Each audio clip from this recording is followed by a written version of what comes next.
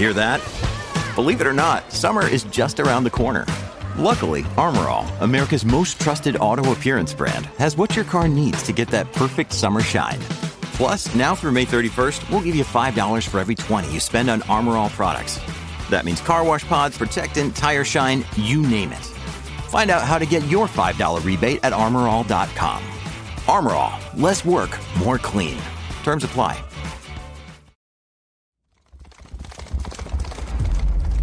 Cavalry Audio. I'm Clint Emerson, and welcome to Season 2 of Can You Survive This Podcast, where the interview is just as dangerous as the scenarios I put my guests through. From hostage situations to natural disasters, carjackings, active shooters, and more, if you're looking for the skills necessary to survive these situations, then this is the show for you.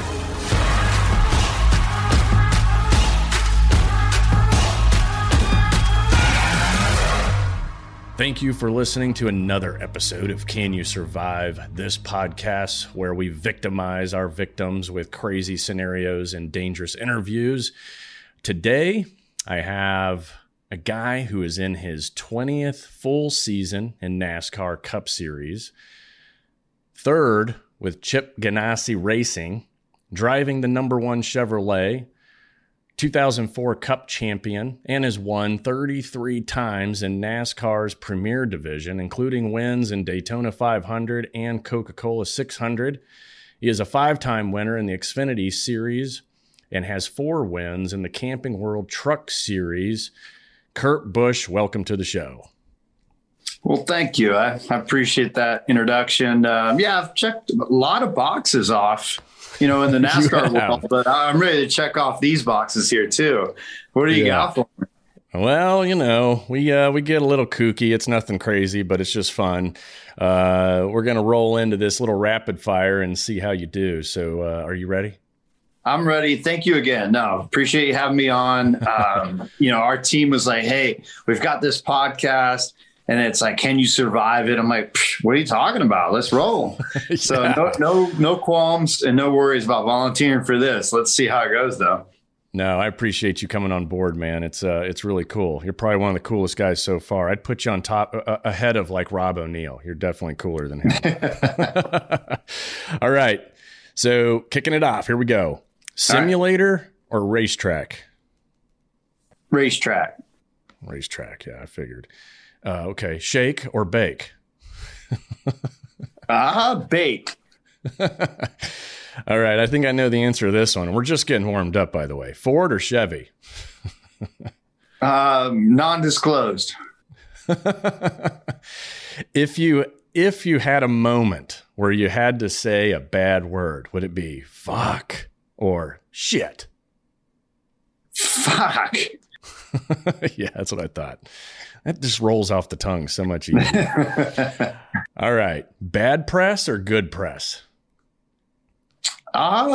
Good press, usually. Yeah. But bad press can do wonders for you, right? I heard that early on. I still don't like it. Yeah. All right. Ass or boobs? Oh. I'm a waist guy. Waist. Yeah. All right. We'll circle back around to that one. Yeah. I'll go boobs then. Okay. All right. Golf or hunt? Ooh, that one's 50-50. We're going to have to circle back around on that, to use your word. All right.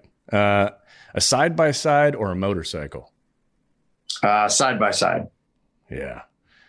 All right. Fly or drive? Drive. Outlaw or lawmaker? Outlaw. 556 or 762? I don't know if those are area codes or like Ferrari numbers or different cars. No decision. They're basically just NATO rounds. I figure maybe if you're a hunter, 556 is equivalent to a 223 round, 762 hunter. Okay, we'll skip it. That's gotcha. Okay. You might be pushing me towards golf then. Yeah, exactly. All right, and then this one you'll love. Okay, Kurt or Kyle? Kurt. I'll even ask. Yeah. All right. Let's circle back around to the whys. Okay. So that wasn't too bad, right? No, not at all. That was good. I like it. Hang on, I got something for you. Yeah. Is this intermission? Yeah, sure. Right. We'll take a little break for sponsor plug. Had to get that. Yeah. Now, how many of those do you have to drink a day? I don't have to drink any of them, but I love them, and you got to work it through the system. Yeah, I hear you. Yeah, you do have the, I would say the combination of colors. I was going to ask this later on, but a blacked out vehicle, right? NASCAR, obviously a race car with that monster logo is definitely one of the coolest cars on the track. No doubt about it. No, thank you. The main people that run the program are the coolest people, and they're like family. And if I request a change or the team's looking at doing something different with the car, Monster's like, no, we're here to keep it clean, keep it simple, run it this way. Flat black, the logo. I'm like, all right, I got you. Yeah, it's badass. Okay, so while you're doing your Monster, I got my coffee over here. So, I need to send you some Monster. All right. Hell yeah. Those are like my go-to, definitely for road trips. Like, you need to stay awake. I go with the white can, with the no sugar. I love those. They're awesome. Yep. Yeah, I'm a Monster fan too. Just not cool enough to have them as a sponsor. All right. So simulator versus racetrack. You picked racetrack. Talk us through that. So, there's two things going on.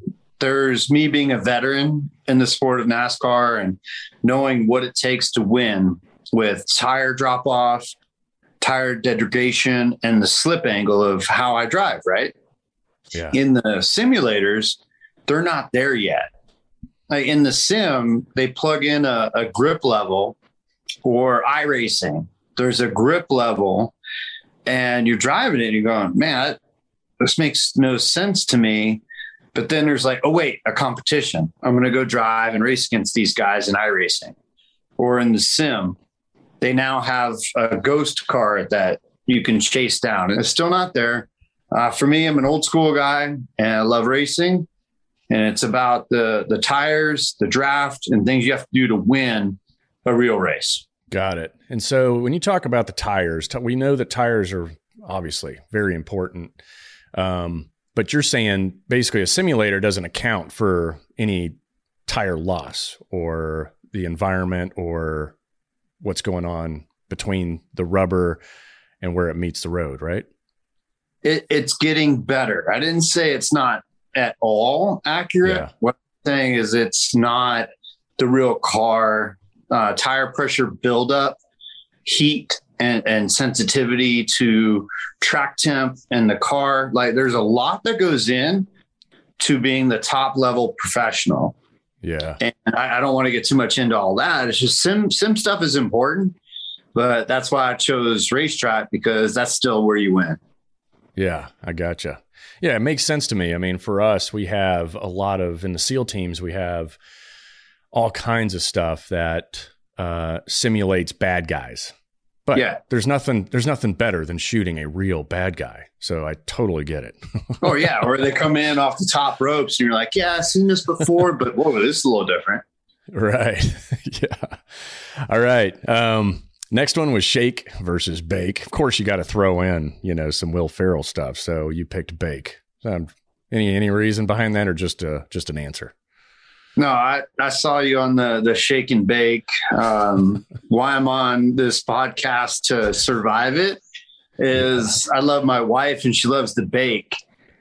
So there you go. Help her bake, like the shake. Okay, I get it. That's more of a martini or, a twerking. But for bake, I respect my wife and the cooking that she does. So I like that. There we go. What's your favorite? What's her number one bake? She throws down this sticky chicken, like the spices on it. And like it takes 20 minutes. Of course it's got butter. I mean, who doesn't love butter? Hell yeah. And then I'm nailing out the garlic bread on the side, and we do sticky chicken together. Nice. That's awesome. And yeah, butter. I mean, that's keto, man. Right? You're allowed to do as much butter as you want on a keto diet. And you got to do the spice. You got to have extra spice. All right. There you go. That's awesome. All right. You went undisclosed with Ford versus Chevy, but I mean, you do drive the number one Chevy, right? So, yes, sir. What are your thoughts on just American cars versus foreign? All right. So let me take you down this road. It won't take too long. I've won a bunch of races with Ford. I've won a bunch of races with Chevy. Right. I've won a bunch of races with Dodge, like the big three out of Detroit. I signed a new contract in the future with Toyota. I've got German cars in the garage. I've got Italian cars. Hey, I'm a lover of all cars. If it's like a mean, breathing, fun, something different style car. So whether it's got a turbo on it, supercharger, rumbling V8. And then my first car, let me bring it back. 1964 Volkswagen Bug, like 40 horsepower. This thing wouldn't get out of its own way. Like, I love all cars. And so that's why I'm undisclosed. Yeah. And I've had a bunch of different contracts with different teams over the years in NASCAR. Of course. And I think too, I think you might agree, is like, for us, you pick a weapon for the mission. The mission dictates it, right? So whatever it is you're going to go do to have fun, then you pick the car based on what you're going to go do, right? So you're not going to take a Ferrari and drive it on the beach. Well, maybe you do, but most people wouldn't. They would pick a side-by-side or something else a little more fun or designed for that environment, right? So kind of goes hand in hand. You got to have a selection of toys that match all the different environments you could potentially go into. And I've been lucky. I'm almost like 007, where I got a support team that knows what I'm going to need next, because I'm going to ditch that or need that, and then I got to go to this. Nice. Well, he usually picks, what does he pick? He's always picking Aston Martins and Triumph motorcycles, right? Which isn't a bad deal either. This seems like sponsor money to me, It does. Right there with the Omega watch. All right. So we went fuck or shit. And yeah, you went with fuck. I just, I think that one rolls off the tongue so much sweeter, right? I've learned over the years, my radio chatter at NASCAR was probably not acceptable, or technically it was not acceptable. I mean, it was like, fuck, like, it's so easy to say it. And that was then, and now is now. Right. Yeah. And so I work through my races now. And if there's that one moment where we're running 15th, and the team has known that I've just dealt with an hour and a half of shit, and I hadn't said anything on the radio for a while, I'm just going to throw down like, hey, man, that pit stop was, and then like something else was over here. I'm like, fuck, like you got to get that one out now. That's me. That's 43-year-old Kurt Busch.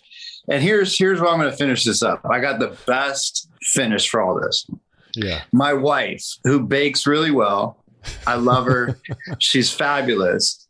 Her best saying is "for fuck's sake." Like, she'll just rattle off of "for fuck's sake." I'm like, what happened? She's looking at her phone or an email come in. It's just like, "for fuck's sake." And yeah. So that one now, like, okay, if she uses it, that works. All right. Yeah, I gotcha. Now, I obviously, if you keep up with, I'm not a huge NASCAR person. I'll admit that, but I do watch it enough to know or hear some of the headlines. And I guess your brother had a little bit of a shit fest, according to what I read, and he had a little bit of a moment, right? What was any details on that? So you're pretty vague. He has a lot of moments each week. All right. I don't know where it was, but yeah, he's been over here, over there. He has his shit moments and his fuck moments. Yeah. Yeah. I was reading, it was basically, he kind of went off and shit was the word that he chose. And the funny part of the article. Yeah, I know what you're talking about. He gave a post-race interview. It wasn't Bristol. It was the race before. Yeah, he's like, car was shit. We drove like shit. Pit crew was shit. and everything was shit. And yet he's still in the playoffs. Yeah. I think it was up in Washington, and he the part that caught my attention was the fact that like a colon rectal something doctor or something decided to throw sponsorship money or something to that effect because he said shit so many times. And they were like, yeah, we love guys that say that. Oh my gosh. Yeah. It's pretty funny. More with NASCAR badass Kurt Busch after the break.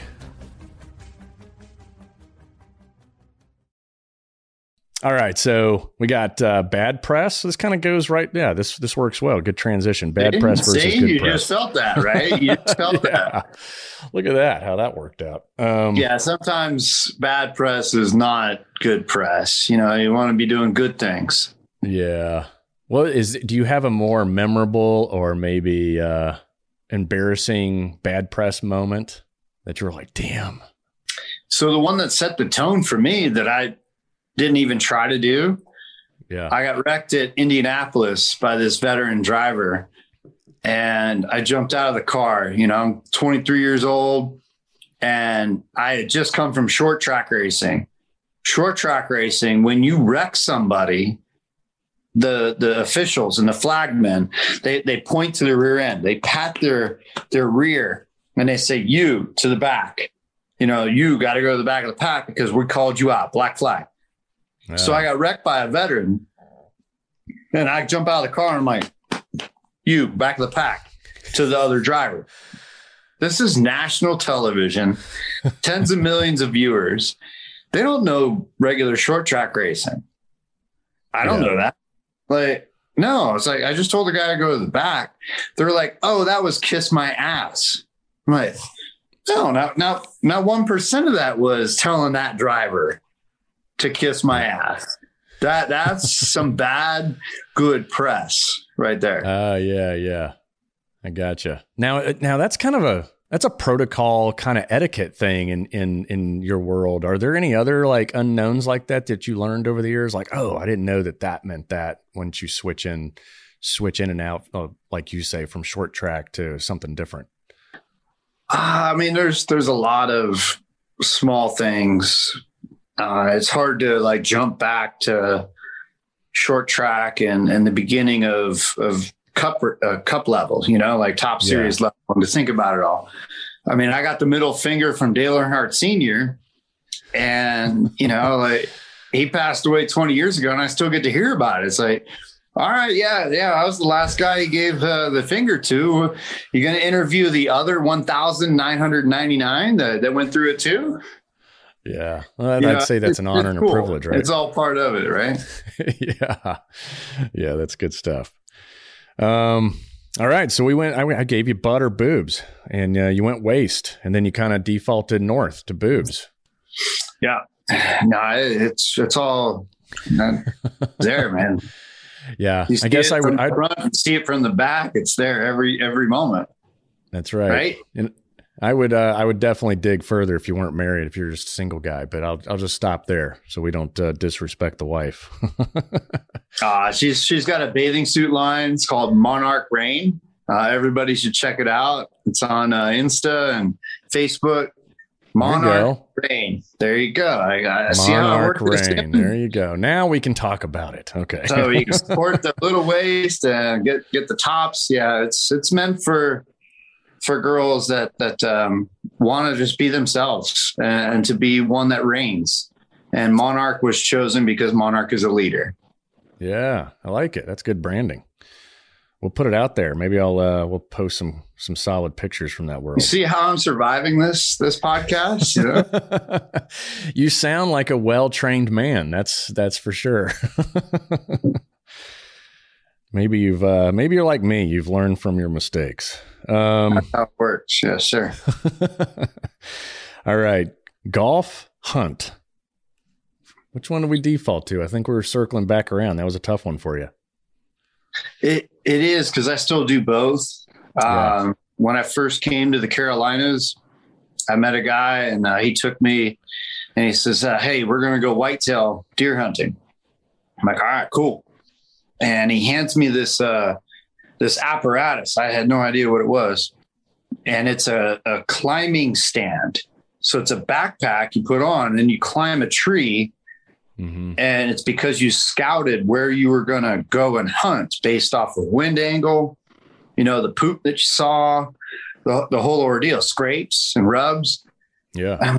I'm like, all right, I love this. And I love that I met that guy to teach me about hunting early on. And over the years, it ramped up and it got to this level, that level. Now I've been in a ground blind with a bow and nailed a deer. That was the best moment where I felt like I mastered hunting. Yeah. To have my clothing hang outside for 3 days straight and to miss and to come back and to get up early, to be in the blind and to be there. I feel like I've accomplished a lot in hunting, mainly whitetail. I shot turkeys. I've been to New Zealand and got a red stag.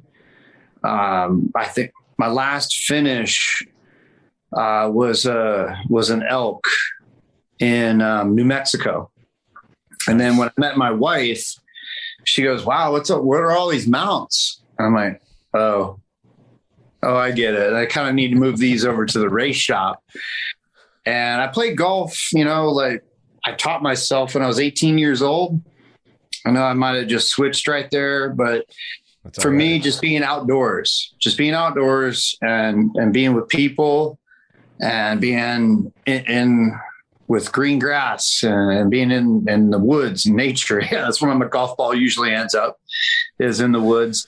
It's just nice to be outside. So I just like golfing at nice places, and I haven't hunted in a while. My last hunt was probably taking a friend of mine's son to the panhandle of Florida to go for an Osceola turkey. That was probably my last hunt. Nice. Now, is there in the hunting world, you do it enough to where you get that one favorite piece of gear? Do you have a favorite kind of piece of gear that you're like, man, I'm always taking this with me? It could be, for me, it's always like my feet. It's like a set of shoes or the boots that I wear tend to be like that common denominator thing that I'm like, oh yeah, that I'm packing first because I definitely don't want to leave it behind.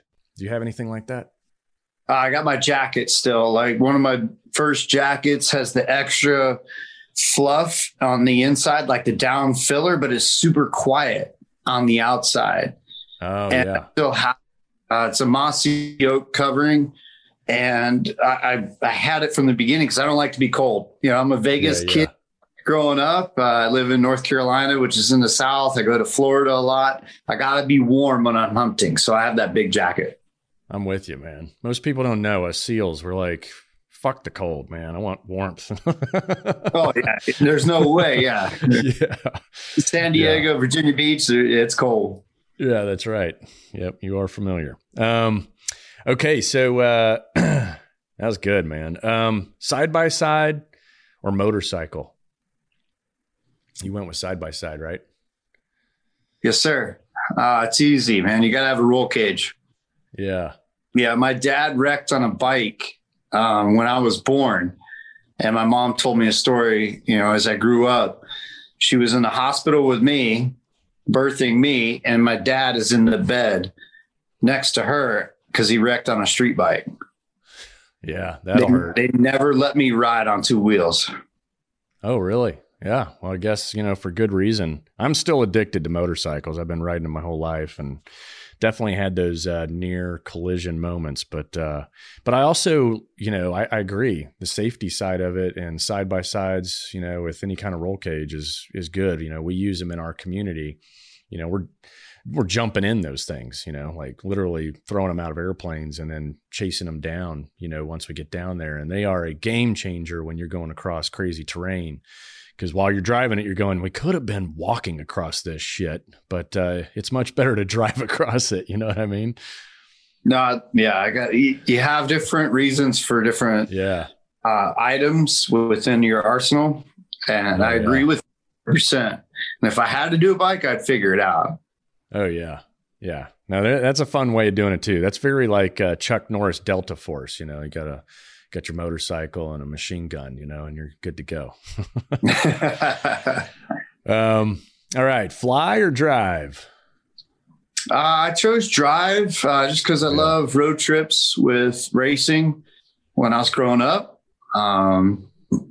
road trips are still a big part of the travel that we do, and it kind of gets you in the zone. You know what I mean? Like if you're going somewhere and you're going to win, taking a flight is part of it, and you got to zone in with that. But the road trips are part of the process too, of bringing everybody with you. That's right. Yeah. And the logistics of moving a team from one place to the other is pretty extensive, isn't it? Oh, for sure. Like our group, easily there's 40 guys and girls going to the racetrack.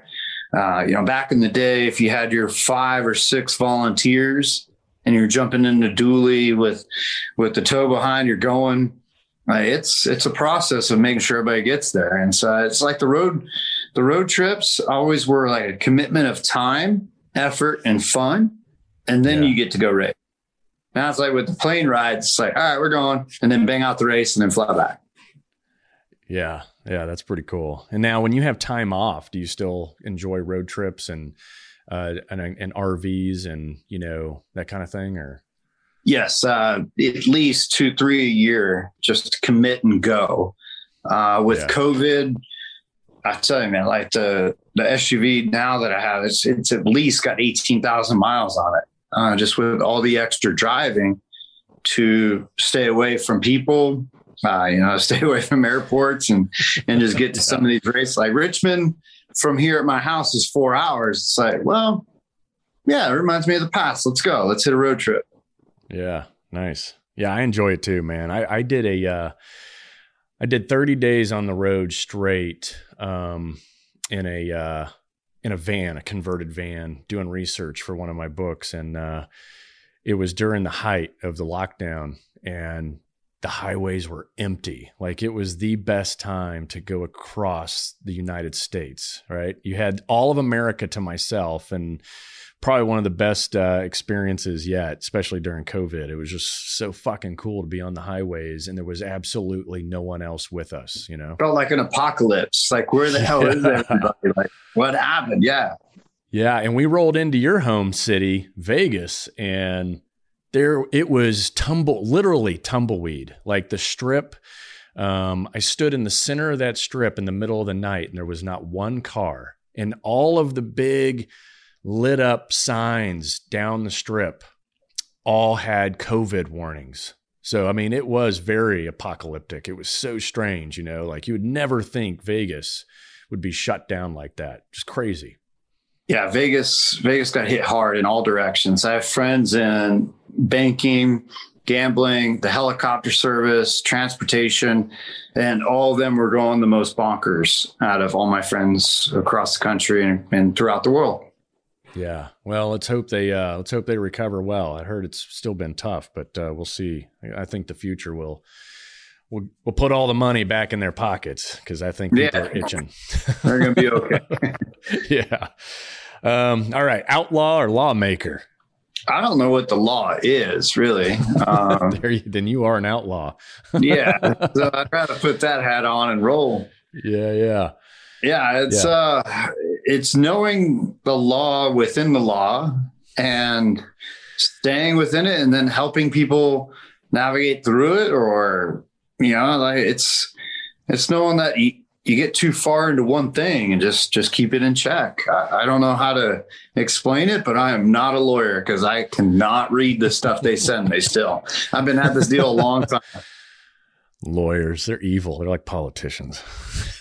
Exactly. Yeah. And tax collectors. All three of those are equal. True that. I mean, I assume that you speed from time to time, right? You're driving down the road. You've got your, sports car du jour of choice for the night or the day. And I'm assuming you break the law from time to time. But question is do you tend to get out of any? When was the last time you got a ticket? That's a good question. I got a ticket this June, and it was in North Carolina. I'm on a rally with a bunch of buddies, and I was running in the back. I was just chilling back there. Yeah. And the cop pulls us all over, and we're doing 82 and a 70. I'm like, oh, yeah. I'm like, this is going to be fine. You didn't see us 3 miles back, when we were really gassing it up triple digits. And he goes and grabs everybody's license and then comes back to the back car, which is me. And he hands me my license and he says, hey, I need you to go up the road. I got too many people here on the side of the road. This is kind of a danger situation for all these people. I need you to go up ahead. I'm like, all right, cool. I'm thinking I'm getting out of it. So I go up to where he told me to go. It's the next gas station up. And there's another cop that's about a mile before that gas station. And the red and blue blip. And now they're behind me. And I'm like, man, I was just told to go to the gas station up ahead. So I pull in, they get out. I get out, and the junior police officer in the passenger seat wants a picture because it's North Carolina, NASCAR guy, and they wanted a picture, right? So I take the picture. Everything's cool. And I still haven't gotten my ticket yet. And hours later, everybody trickles in to this gas station. Now I've had 7 bags of Fritos, 7 Monsters. What's going on? And he hands out a ticket to everybody on the rally. Everybody got a ticket. And I'm like, wait a minute. I took a picture with these guys 3 hours ago. Whoa. Now I was mad. And my buddy's just grabbed me by the back of my collar. Just get in the car. Let's go. Yeah. And now I got to send it to lawyers, and they handled it. It was, it was $300 ticket. Somebody's got to show up in court. But I'm like, wait a minute. I had to take a picture. I thought we were out of this. You know what I mean? Yeah. That so sounds fair to me. It goes both ways. It can go worse or it can get better. It just depends. Yeah. Well, there you go. For all you law enforcement listening, come on. It's just be real. Just be real. Yeah. Picture equals 0 tickets. Come on. More with NASCAR champion Kurt Busch after the break.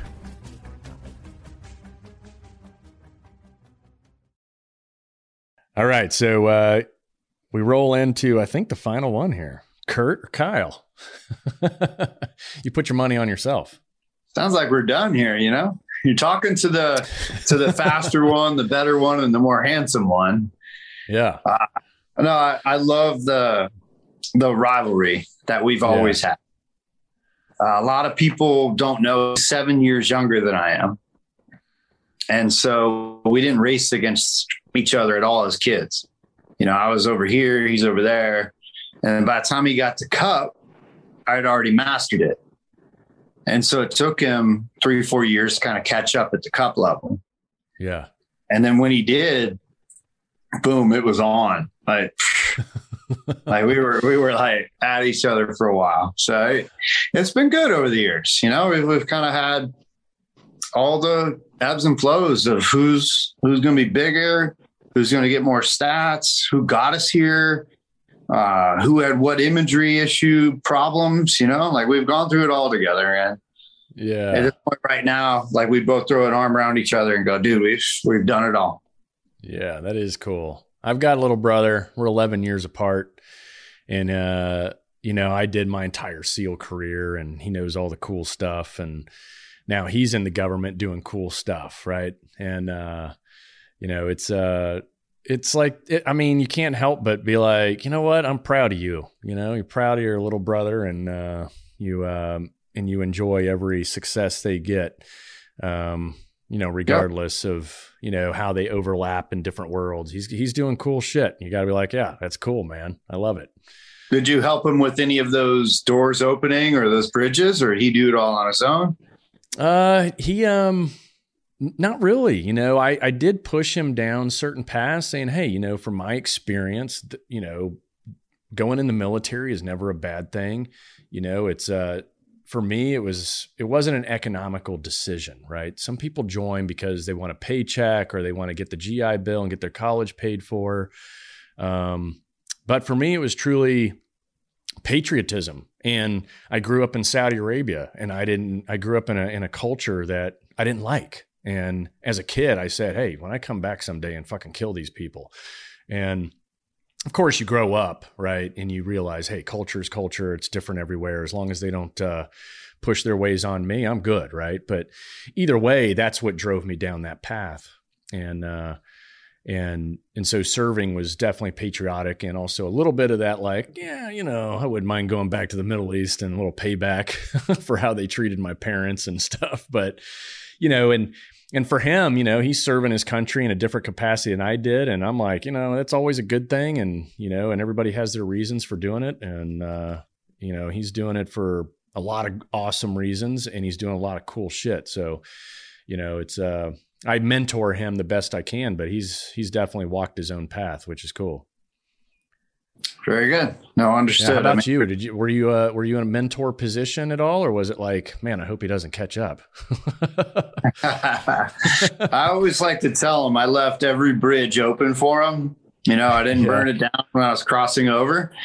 And then when he would cross over it, he'd be like, what the hell? You didn't tell these people about those people and this? And I'm like, no, man, you got to kind of do things on your own. But at the same time, there's what our dad gave us, what our mom committed to, our grandma.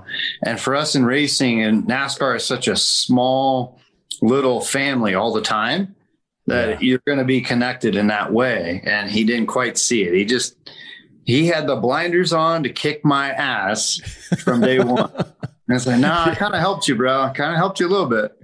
Yeah. Yeah, well, I'm sure that kept you moving quick too, though, right? It did. Oh, yeah. No, It was a good rivalry. And I would say early 2010s, he had surpassed me in the statistics. Yeah. And I didn't absorb it. I didn't feel it right away, the right way. And then as like a couple years went by, he had a leg injury. And I was just like, whoa. This is what mom always talked about. Like this stuff's dangerous. Like this stuff's weird and things can happen. And so in the hospital room with him going through all that, it sets in, and it's like, oh, this isn't such an arms race. We're here to work together. And then since then he's got 2 championships. He's the all-time winningest driver in the Xfinity series. He's a NASCAR team owner with the Truck series. I haven't held him up, not one bit. It's like, what can I do in the system behind the scenes? But at the same time, I'm still racing hard. I love it.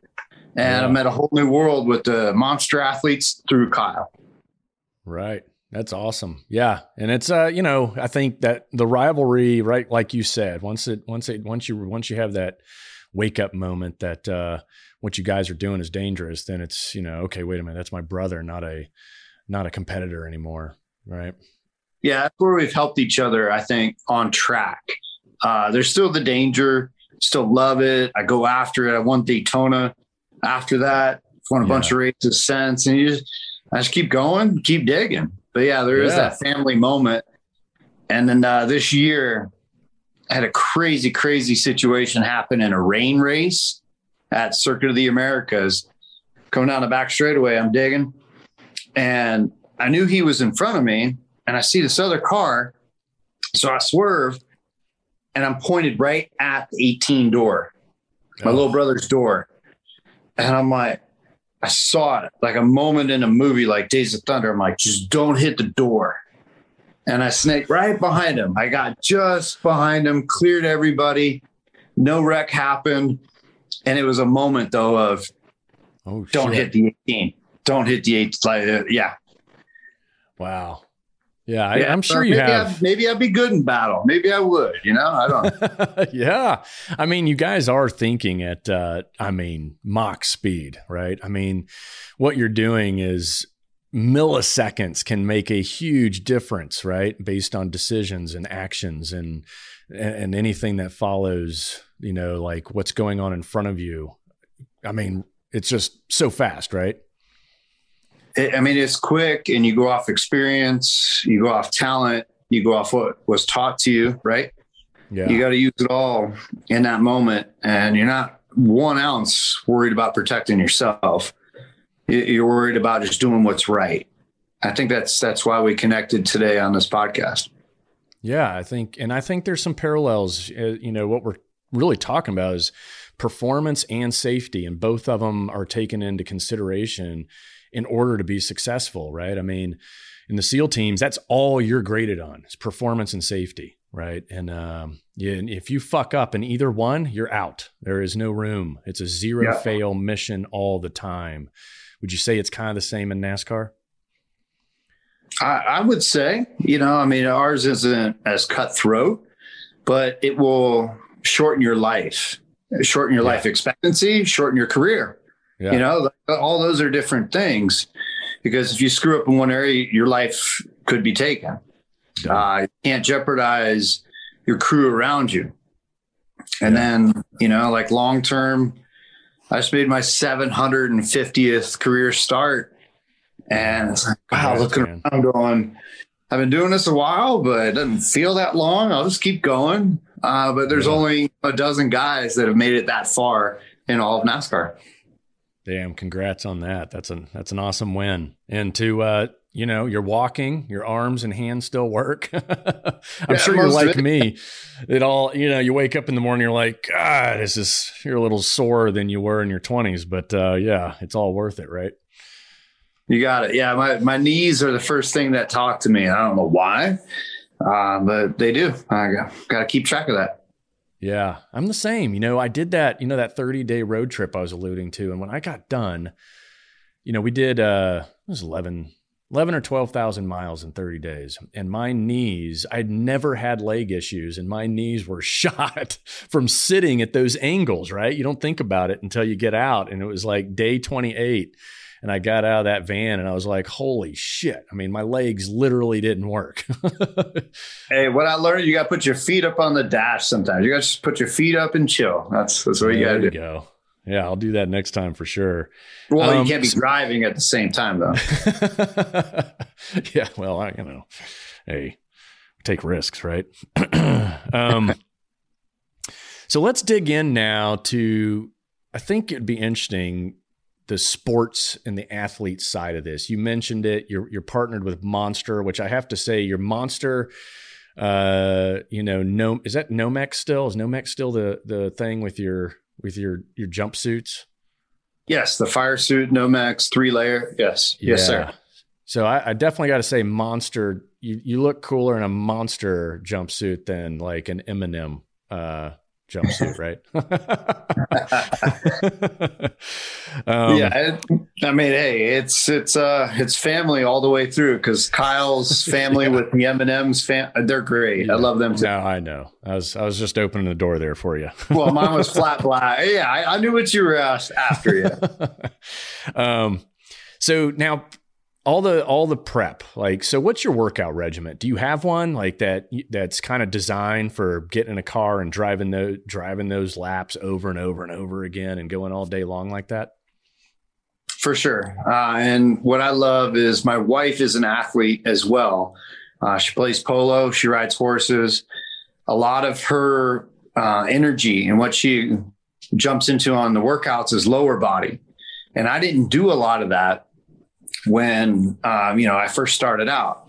And so with muscle strength and strength training, it's a balance. And with North Carolina, where we live half the year, and then South Carolina, the other half, we're into two things. It's making sure that we're helping each other grow around our work and what we're doing for racing and for riding. And the other side of it is cardio. For me, cardio is king. So whether I'm running, biking, I live here on a lake and I'm kayaking, it's all about cardio. For her with nutrition, she taught me a lot about new nutrition. I taught her a lot about stretching and hydration. So we bounce a bunch of stuff off each other all the time, and we're continuing to grow and learn. Yeah, that's awesome. Do you have a favorite workout, one specific that you kind of default to when you're on the road, or you're just, one of those days where you're like, I don't feel like programming anything today. I'm just going to do this one, the one I love. I wouldn't say I have a programmed one or one I love, but it's just banging out 100 push-ups, 100 sit-ups, and then doing full stretches. So I can now get 3 knuckles to the floor, bending over and trying to touch my toes. and you have to stay limber. You got to stay fluid like that. That way the hydration that you're feeding your body goes through all your muscles. That way I don't have to fight off dehydration as bad. Gotcha. And and leading into that hydration is, it's a problem with being on the track for as long as you are in the heat and the circumstances, right? Kind of go through that process. How do you stay hydrated? I mean, the key thing, it's a secret weapon that the Monster people taught me about with electrolytes. And then to jump off of those during the week and you're just doing straight water. That way your body's going, hang on, what happened? And then Friday, boom, electrolytes and getting sugars in, whether it's a Gatorade, a Pedialyte, Powerade. You just have to change it around and not get stuck on a regimen. Gotcha. So you're keeping your body off balance so that it ends up making it a little more efficient as it relates to your fluids. Yeah. And the same thing goes with like carbs. I always try to cut out carbs Tuesday, Wednesday, Thursday, and I might be getting a little cranky by Thursday. And then you feed in the carbs for Friday, Saturday with proteins, of course, all week. I love my veggies, but it's cycling through and making sure each Sunday or a Saturday night race is best prepared for. Oh, okay. No, that's kind of interesting. I like it. Because I don't think, I think it's been, would you say in the past 5 to 10 years where the more of the athletic performance lessons learned have made their way into NASCAR, or has it always been there? I mean, it's always what's right at the right time. Evolution, just being fluid with it all. I mean, when I first got here, guys like Mark Martin were just banging out strength training. He's got books on how to train, how to eat right and do everything. And then you meet a guy like Ken Schrader at the bar, after the race and he's having a couple cold beers. It's like, all right, so there's everybody's pattern. So, but then, yes, you're right. As of the last decade, whether it's social media or other things, everybody still trains hard. Everybody still parties hard. It's just a matter of finding the right balance. Yeah, I think that's with everything. We, the SEAL teams, we'll go into an area. Let's say there's a major city where we're going to do a training trip. And usually it's the finish line, if you will, that determines which city we go to. So Liberty for us, that's when everything's said and done and we're going to go out on the town and have some fun. The trip, whoever's leading that trip tends to go, wait a minute, has that city got good places to go out? Is that a good? No, never mind. We're not going to that city. We'll switch cities just so that we're going to the one that has the best liberty. I hear you. But, you're working backwards there. More with the coolest guy in NASCAR, the monster car, Kurt Busch, after the break. All right, so driving the Camaro, all right. Now I see the Camaros on the road, and I know that you can mod these and do all kinds of tunes on these things and get crazy horsepower out of them.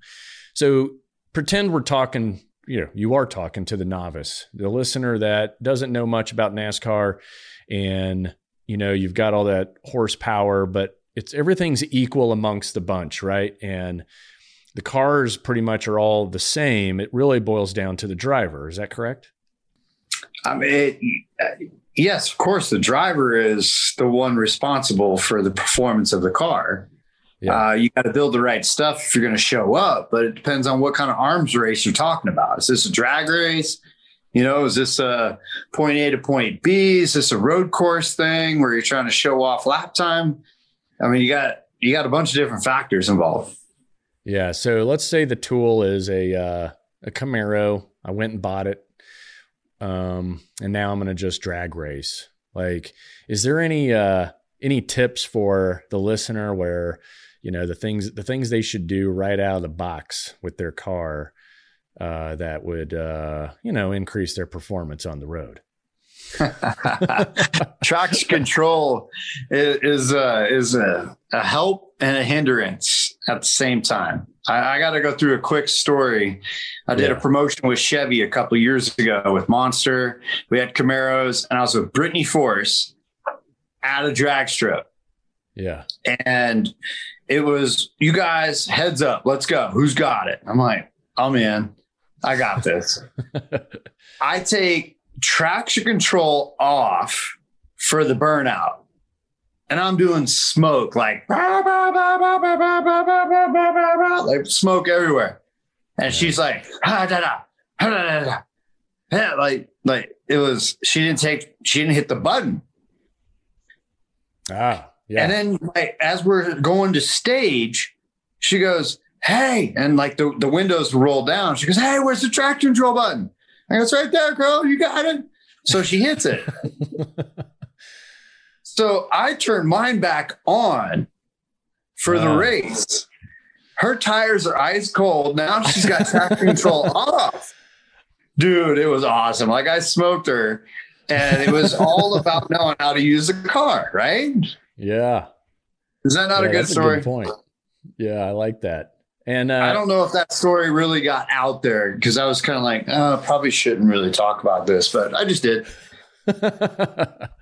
Yeah, I think you're right. You get a car that has all this crazy technology in it. You know, I'm talking showroom floor, you know, you go and buy it, you know, you get a, whatever, hopefully under $100,000 car loan, like the average E5 that goes to the car dealership just outside of base, where it's like a great rate of 25% interest, you know, and they totally sucker them into a Camaro because that seems to be the one of choice for your newly enlisted folks. And yeah, they don't have a clue on half the technology and how to use it in there. But you bring up a good point. So a lot of it now, almost every car has that.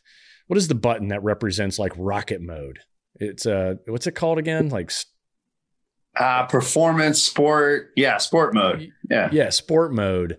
And right before it basically allows you to increase the RPMs while it's still in gear. It's like takeoff mode or launch control. Launch. There you go. Launch control. And I've noticed that's on every sports car known to man. What do you think? You think that's becoming gimmicky, or is there some cool aspects to that?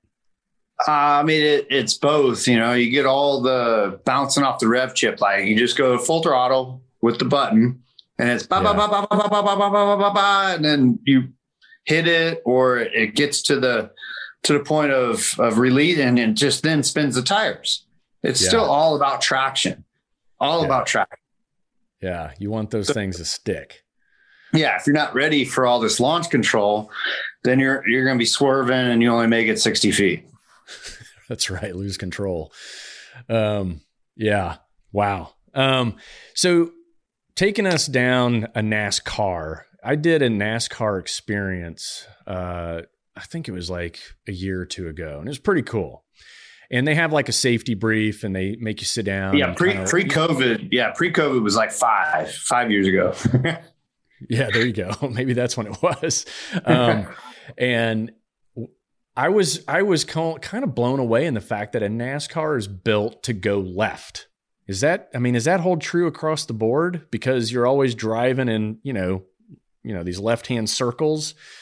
So the cars are kind of designed in favor left than anything else?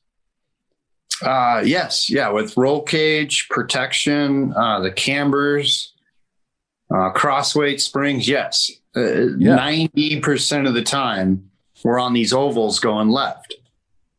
Yeah, I don't know why, but the science behind that is I was like, I would have never thought of that. And I didn't know if it was common knowledge, but I was like, holy shit, these things are everything's tuned and built and designed so that they can go left a whole lot more effectively and efficiently. And there's a lot of science into NASCAR. I think if, people watch any of these movies that have pushed it, with drafting and everything and everything else that comes with it, it's actually pretty cool when you start digging in, right? Yes. And then like our road course cars for Sonoma, Watkins Glen here in the US, they're primarily right-hand turns. So if there's 10 turns, let's just say 10. Yeah. If 7 out of the 10 are right-handers, we're building everything to go right with those cars. So in most countries, most places around the world, whether it's Formula One, Australian V8 supercars, any kind of road course car, you're building things 50-50 to go left, go right, and go real quick. Here in the US, our oval cars took such dominance that even our road courses, we just commit to go right that much more so.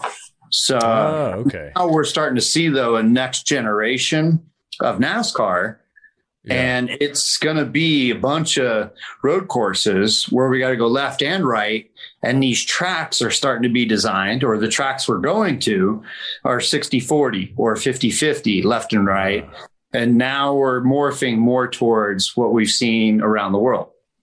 So more of a balanced vehicle so that you can negotiate, both right and left at any given moment. Yes. And what's cool is, like, I did a driver swap years ago with an Australian V8 supercar, James Courtney. Okay. And he jumps in my NASCAR car. I'm in the Australian V8 supercar at Austin, our COTA track. And he jumps out and he goes, "This is the weirdest car I've ever driven. Like, why are you wrestling a bear? This feels like I'm wrestling a bear driving your NASCAR car." Yeah, because it's going the wrong way. Yeah, it's doing everything wrong, and it has so much power. So much power. Yeah, it's great. Damn. Let's get into you and some of the things you've got going on. I know that you're a pretty generous person, right? You've got this. You got all kinds of different giveaway programs, Veteran Ticketing Foundation. Tell us more about some of the stuff that you've got going that are more near and dear to your heart. A big program for me started years ago when I visited Walter Reed and Bethesda medical centers for our U.S. military. And I got to see some of these men and women who had been injured. They were on the front line, and their life changed immediately when they get back to this medical center. And I'm sitting there going, this is an appreciation of freedom, liberty, love, and commitment to a country I've never seen before. And when I started to go around and shake some hands and give some hugs, there was this connection of, I want to get you guys out of here. What can I do? And I found a program through VetTix. VetTix helps get military members to any kind of sporting event here in the U.S. And I did a program with VetTix for every NASCAR race. 100 tickets are available for our military to get into a lottery and to get a ticket and to get to a race. And it's to say thanks for the commitment, the love, the sacrifice of being this person in the military for our country. And their life got changed forever. The money might have changed, that happened. It's just to give them a reason to keep pushing through rehab and to know that somebody's out there caring for them. And it's just a simple thing, 100 tickets to every NASCAR race that is available for our military. Yeah, dude, that's badass. And just so we get it clear on here, it's VETTIX, correct? VetTix. Yes, VetTix, VETTIX.org. Yeah. And it's a system that the military has in place. So they're already registered. It's not a third-party app or anything. It's just, boom, it's simple, it's easy, and it doesn't get lost at the box office. Yeah, makes it easy on them. That's awesome, man. We appreciate that. What else you got going on? What is the next big thing you've got coming up? For me, there's nothing more true and dear of helping our military. We have a program where we're helping breast cancer awareness here in October. It was from a fan that wrote in and says, look, they love the Monster sponsorship. They love the car. His mom was going through the breast cancer chemo and going through that process, and we're helping them out. Just happy to help out in any direction. And, I'm switching teams next year to race for Michael Jordan, the GOAT of all of sports. He's got a NASCAR team, and I'm switching over to race for him next year. So I've got that going on, but behind the scenes, just just love racing, love going to the track, compete to win. We're not eligible for the championship right now in NASCAR, but we're still pushing hard to finish the season strong. Yeah. Well, I hope best of luck to you on that. And before we dive into your hypothetical survival scenario, I got to ask, what is the, you've been in a lot of life-threatening situations. I mean, that's what you do for a living, basically. Is there one that stands out where you had some lessons learned that became, pretty valuable for you as you moved forward in your career? Was there that one moment where you're like, holy shit? And then you're like, okay, I'm not doing this, or this again. Or maybe, okay, now I'm doing this, and this forever. You're talking about the racing world? Yes, please. I wrecked a truck series. I'm a rookie. I know exactly what you just asked. And I wrecked at Kentucky Speedway. And it spun around on me. I was running fourth, right in the mix for the win. And it hit the driver's side up against the wall. And the truck stopped. I look up in the mirror. And I'm like, oh, look, truck's on fire. Huh. Probably should get out now. Oh, shit. I drop the window net. I climb out. Everything's in slow-mo when it happened, right? Yeah. And then I see the video of it as I get back to the hauler, change my clothes. I see the race replay. I'm like, I jumped out of that thing like I look like Tasmanian devil getting out of that. And then the team wanted to get on my butt, because I wrecked the truck. And I'm like, no, you guys had a bad pit stop. And they're like, no, you wrecked the truck. I'm like, no, you had a bad pit stop. I was on fire. Did you see that stuff? They're like, why'd you even bring that into it? I'm like, no, I just survived this whole death moment or this whole big wreck. And now you're blaming me. I'm blaming you. And then the team owner shows up the next day. Hey, I need you to go and break down these 3 trucks. I need you to take all the suspension off all these trucks. I'm like, do you know that the pit crew had a bad pit stop? I'm just going off, continuing to ramble. And Jack Roush was not hearing any of it. Right. And Jack Roush is, I would say, strongly background-minded, committed to our military. And it was a lesson of, here, go fix these trucks. Go take these trucks apart because you're going to work on this and you're going to forget that your pit crew screwed up and you're going to learn something from this. And you're going to learn how to drive in those situations so that you don't wreck in the future. That was a big moment. And I haven't wrecked in that same fashion. I've thought about things when I get in those split-second moments as I'm racing now from all that. Wow.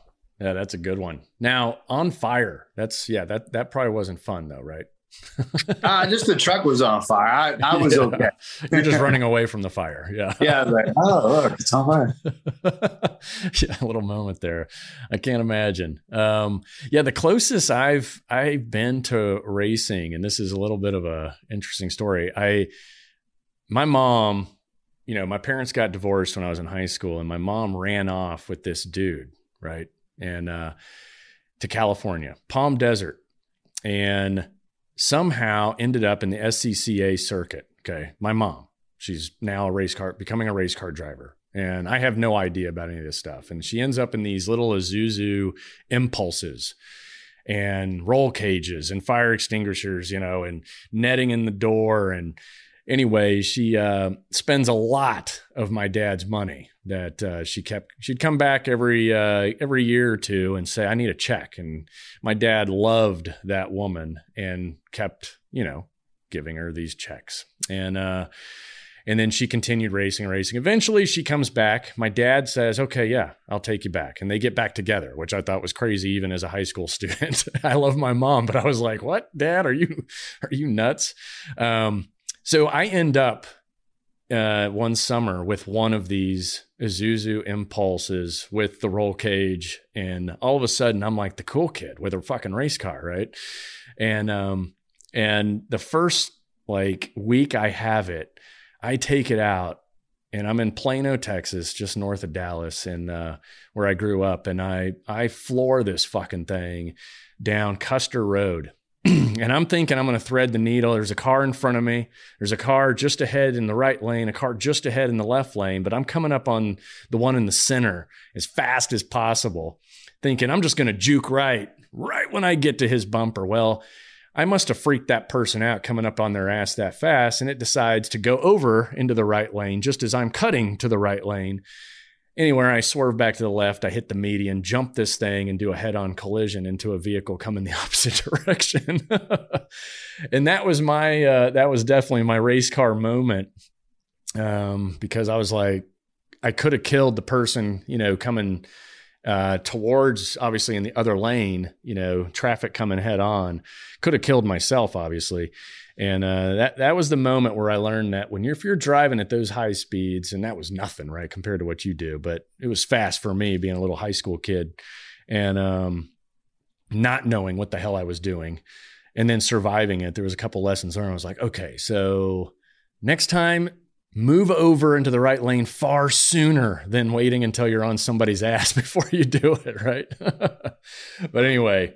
Yeah, that's big. That's probably why my dad got me a 40 horsepower Volkswagen Bug when I was a kid, because you ain't gonna get in trouble going that slow. The wise decision. It all goes back to parenting, right? There's good parenting going on. There's bad parenting going on in this country. I always blame it on bad parenting if someone screws up. More with NASCAR badass Kurt Busch after the break. All right, so, man, great stuff. Let's move in. I could keep going all day, but let's get into your hypothetical survival scenario. We got something special for you today. So are you ready? I think I'm ready. All right. For this scenario, you're being paid to show up at an out-of-state car show. All right. Which state? Doesn't really matter, but you're just inside the United States. The climate is sunny and comfortable. It's a beautiful day out. You've been given a 69 Camaro to show up to the event in. All right. You're in town early and you go to the hotel provided by the sponsors. The valet says he'll keep your car up front. Of course he will, right? Because it's a badass car. It's evening. The sun is starting to settle in about 30 minutes or so, okay? Your hotel room is on the ground floor of the building. As you walk to your hotel room, you hear the emergency alert sound coming from your cell phone. And everyone else's cell phone is going off as well. The emergency alert system says, shelter in place. New variant on the loose.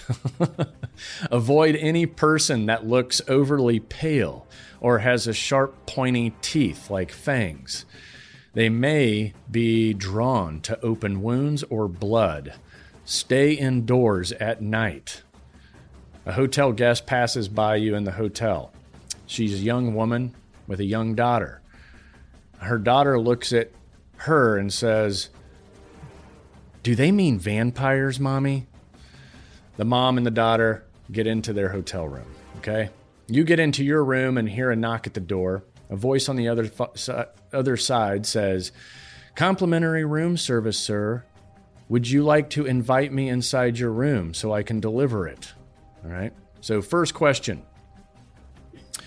Do you, A, let him in and see what free room service you've got, or B, decline, tell him you're not hungry and please go away? All right. I followed you that whole sequence. All right. Yeah, there are some details in there that serve as clues. So it's almost nightfall, and there could be a vampire on the loose. There might be one of the eye holes to see who's knocking on the door. That's right. Not likely, but we were just told to hunker down. The 69 Camaro now is a whole different decoy. That's part of how to survive all this. Maybe. And I would not be answering the door. That's right. I think, I think the key here is you're not inviting them into your room, right? I think there's if the new variant creates some kind of vampire deal, then you don't want to invite them in, right? I think a vampire can only come inside and, I guess suck your blood if they've been invited in, right? So, I think you are correct. B, decline and tell him you're not hungry. Please go away. Yeah. So you tell him to go away. You're good to go. And he says, sir, please invite me in. We have a gift for you. And you can hear screaming coming from the inside of the hotel as well, and the background noise. It's like there's chaos starting to go on. And you can see your 69 Camaro in the valet right outside your window because you're on the ground floor. So do you, A, open the door and ask the guy, like, what the hell is going on? Leave me alone. Or B, hop out the window, go to the valet, and retrieve your vehicle? If it's A or B, you do B. It's about time to bounce out of here because chaos sounds like it's ensuing down the hallway, and outside seems calmer. There you go. I'm with you. So as you approach the valet stand with caution, you can see a kid working there looking pretty pale. So do you, A, wait for him to go away, then steal the car keys from the valet stand, or B, hand the kid a tip and ask him for your keys? We got to get the keys on our own at this point. Yes. You gave a tip of a pale valet kid. Yeah, no doubt. So we're thinking, definitely follow the advice of the emergency alert and avoid anyone, especially if they look pale. So you wait a minute, the kid goes to do something, and you steal the keys and hit the road. Now you're rolling in your 69 Camaro, okay? You cruise along. When ahead, you see a wall of at least 50 to 60 people kind of interlocked, blocking the road. And of course, they're all pale, and you think you can see some very sharp pearly whites. So do you, A, floor it and plow them over, or B, slow to a stop at least 30 feet away from the wall of COVID vampires? Can I go back to my hotel room and hunker in? Go back to shelter in place. Yeah. No, you can't. All right. Again, we're not stopping for anybody. I mean, I would just totally hit an e-brake and head the other way. But you gave me A or B, right? Yeah, B is slow to a stop. I mean, that could be your next move. I think you're no. A is plow through it. All right. So A, yes, floor it and plow through them. Well, you may be right, but B is the right answer on this paper. There's so many things that run the risk. I think you know this. You don't want to inadvertently damage your vehicle up, early. You have no idea what to expect later on down the road, right? So stopping 30 feet away also sets you up for maybe executing some of those little performance or high performance driving maneuvers that we're definitely going to talk about. I mean, we can't do that without you being here. So we're going to go ahead and put you back on course here. You decide to stop because, as you know, if you run over people, you can get high axled, right? And now you're just spinning tires. Or you blow out a tire, damage your vehicle. Now you're on foot with these idiots, right? So that's the last place you want to be. So we're going to keep you in the car. We're going to keep you from running anybody over for right now and go with B. Stop 30 feet away, all right? So you stop and you're looking at this, COVID vampire roadblock ahead of you. Do you, A, floor it up onto the curb and go around? Now I kind of gave you the answer to that. Or B, put the car in reverse and execute a reverse 180 and go the other way. All right. Well, I didn't know that was an option now. I kind of told you before we'd be going the opposite way. You are definitely predicting the future for sure. Okay, so yes. we're back on the same page together. B, yeah. Yes, you are. Good job. So yeah, the curb could damage your vehicle. We don't want to damage the vehicle at all, at least not right now. No, but even if it was damaged and I ran over people and then I'm pulled over and I get vampires and I survive it and the sponsor goes, "Why'd you damage the car?" I'd be like, "Because there was vampires." Yeah, exactly. I mean, and I got get a picture with warning. I got a cell phone warning. You got a cell phone warning, and as long as you take a picture with the guy, then you're good to go, right? All right. So you execute the reverse 180 like the badass that you are in the vehicle that you're in. And you seem to be getting away from the mob and subhuman vampires. On the corner, you see a pile of trash with some old busted up picture frames sitting on the side of the road.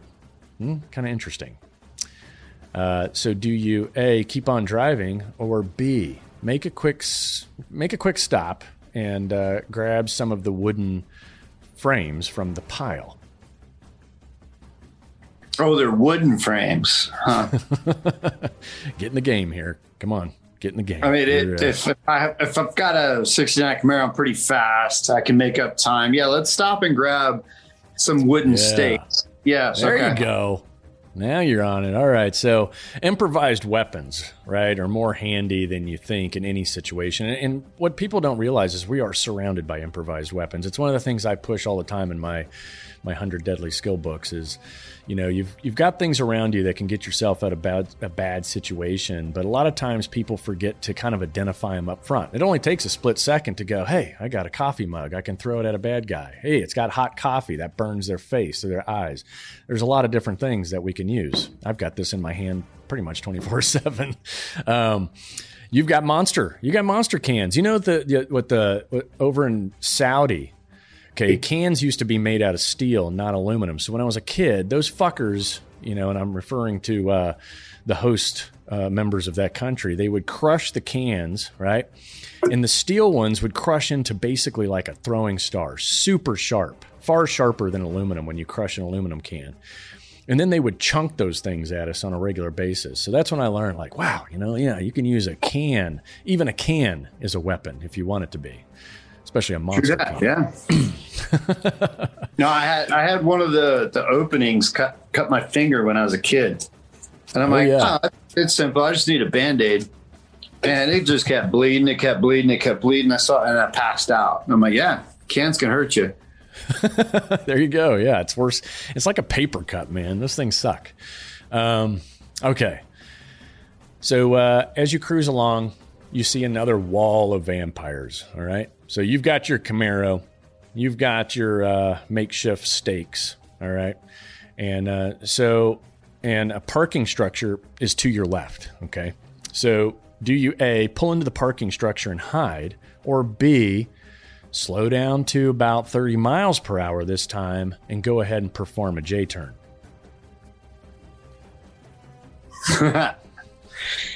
Parking structures are bad. Yeah. But at the same time, can you get down the stairs and get out of there? Like just bail on the Camaro. If we're hitting another U-turn, I don't know if the zombies are coming back from the other way. Now it just seems like they're starting to do this. Yeah, it's kind of a tough place. I get your reasoning here. But I stopped for the stakes. I'm going to go with let's hit another U-turn because there's going to be another left or a right that I can get out of here as a driver. Let's stay with the car. Go. Yeah, stay with the car. Correct. Slow to about 30 miles per hour and perform a J-turn. Yeah, if you got a good functioning car, full tank of gas, there's no issues. And, in this situation, we're talking about vampires, but I've been in situations where I took a right-hand turn and it was 1,000 angry people during the Arab Spring. And I was alone. I just left the embassy and literally my passenger side tires are coming off the ground. My driver's side tires are coming off the ground. I've got a pistol. I've got a cell phone. I've got a tank of gas. I've got the option to floor it. But I was like, you know what? None of those were good options. The cell phone happened to be dead. Okay. The embassy totally hooked me up. Plus, I didn't have any SIM cards with minutes on it. I was totally screwed. Couldn't call for help. But point being is I was still in the safety confines of my vehicle, even though I was surrounded by a bunch of angry people. And it ended up being the best decision. Stay in the vehicle. Stay in the vehicle. If it's good to go, it still serves a purpose. So why be a sitting duck in a parking structure, in ultimately like park and come to a stop? When you have momentum on your side, hopefully it can certainly help you. Certainly helps you with a J-turn, right? So 30 miles an hour, you pull that e-brake and you're going to get those back tires floating. Your ass is going to swing around. Your nose is going to be pointing 180 degrees, and then you're letting off that e-brake, and then you're fucking flooring it and you're out of there. So I'm sure you're good at those. You perform any of those anytime? I know you may do loops around and, burn some tires out in a circular fashion from time to time, right? Every now and then. Like the celebratory burnouts, no better feeling, because you're on top of the world at that point. But hang on, let's get back to there we go. Okay. Yep. Okay. All right. Okay, so as you head the other way, it seems you've lost the mob of COVID vampires for now. Then you see the woman from the hotel. Her daughter is in their car, and they have a flat tire on the side of the road. Damn it. And then she's trying to flag you down. So you decide you better help. Okay. So keep your improvised weapons with you after determining she's not infected. You give her a ride out of there. Or B, keep your improvised weapons with you and change her tire for her. So I'm pretty quick at changing tires, and I don't trust her at this point. Can I choose not even changing the tire and just keep digging with my wooden stakes? Just say fuck it, leave her on the side of the road and keep on moving. Sorry, I think she now is part of them. I'm starting to question their integrity. Yeah, I mean, you never know, really. I mean. Yeah, let's change the tire, get the hell out of there with my equipment. All right. So, well, this one's a toss-up for sure. I mean, but better just to hurry up and get the hell out of there rather than changing the tire and putting yourself in a position of vulnerability. So, yeah. You can come back for her, right? So at a later date. So you can justify it that way too. So yeah, I'm with you, man. As you help her and her daughter get into the Camaro, a vampire charges you guys. Okay. So, do you A, smash him in the head with your improvised weapon, or B, stab the wooden improvised weapon into the said heart of the COVID vampire? You're supposed to go into the heart with a wooden stake, right? so they say. So, yeah, you got to stab him right in the heart with a piece of wood to kill him, supposedly. Last question. With the mother and daughter you saved in the car, do you, A, stop at a nearby military base, or B, keep moving as fast as you can out of town, getting far away until the sun comes up? I mean, you said we had a full tank of gas. It sounds like we can keep moving till the sun comes up. Yes. Trust nobody at the base. Yeah, the last thing you'd want to do is, I think, go to a base with a bunch of armed COVID vampires. No doubt about it.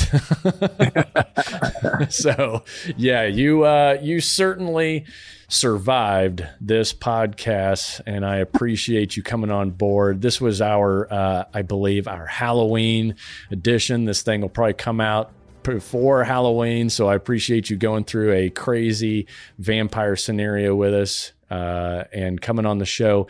Where can people find out more about you, everything you got going on, especially the good deeds you do for vets?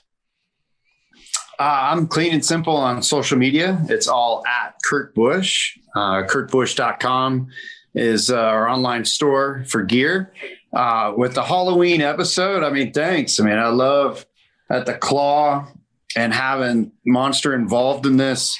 Thank you for all the zombies. Like, it almost made it feel like you gave me the right answers with what was coming at me, because I tell you, I have the utmost respect for our military, all branches, and all the decisions that they have to make out in the field to save their own lives, their platoon, their comrades, and everybody that's with them, and also the decisions to protect our freedoms. It's huge, man. And I'm lucky. I get a roll cage and a helmet, and I get to go 200 miles an hour, and it doesn't hold a candle to what our military do. So thank you. No, thank you, man. Thanks for your goodwill and supporting the troops the way you do. I know it's all appreciated. I was one of those guys that kind of brushed it off like, yeah, all right, support us, great. Support us, don't, because the job was really, at the forefront, and I had front sight focus at the time. But now that I've been out, guys like you, making it happen, for all the veterans, I think it makes a world of difference. So keep up the good deeds. And we sure appreciate you coming on the show, sharing your racing knowledge, your fiery, crazy situations, and of course, going through this scenario with us. We do appreciate it, and thank you. No, it's my pleasure. No, it was a blast, to jump in with you and to go through this process. That was great. And again, there's so much to learn about NASCAR. And this helps people see it from a different direction. So I'm happy to be a brand ambassador for not just Monster Energy, but for NASCAR. Yeah, you are. You're a great symbol of the community.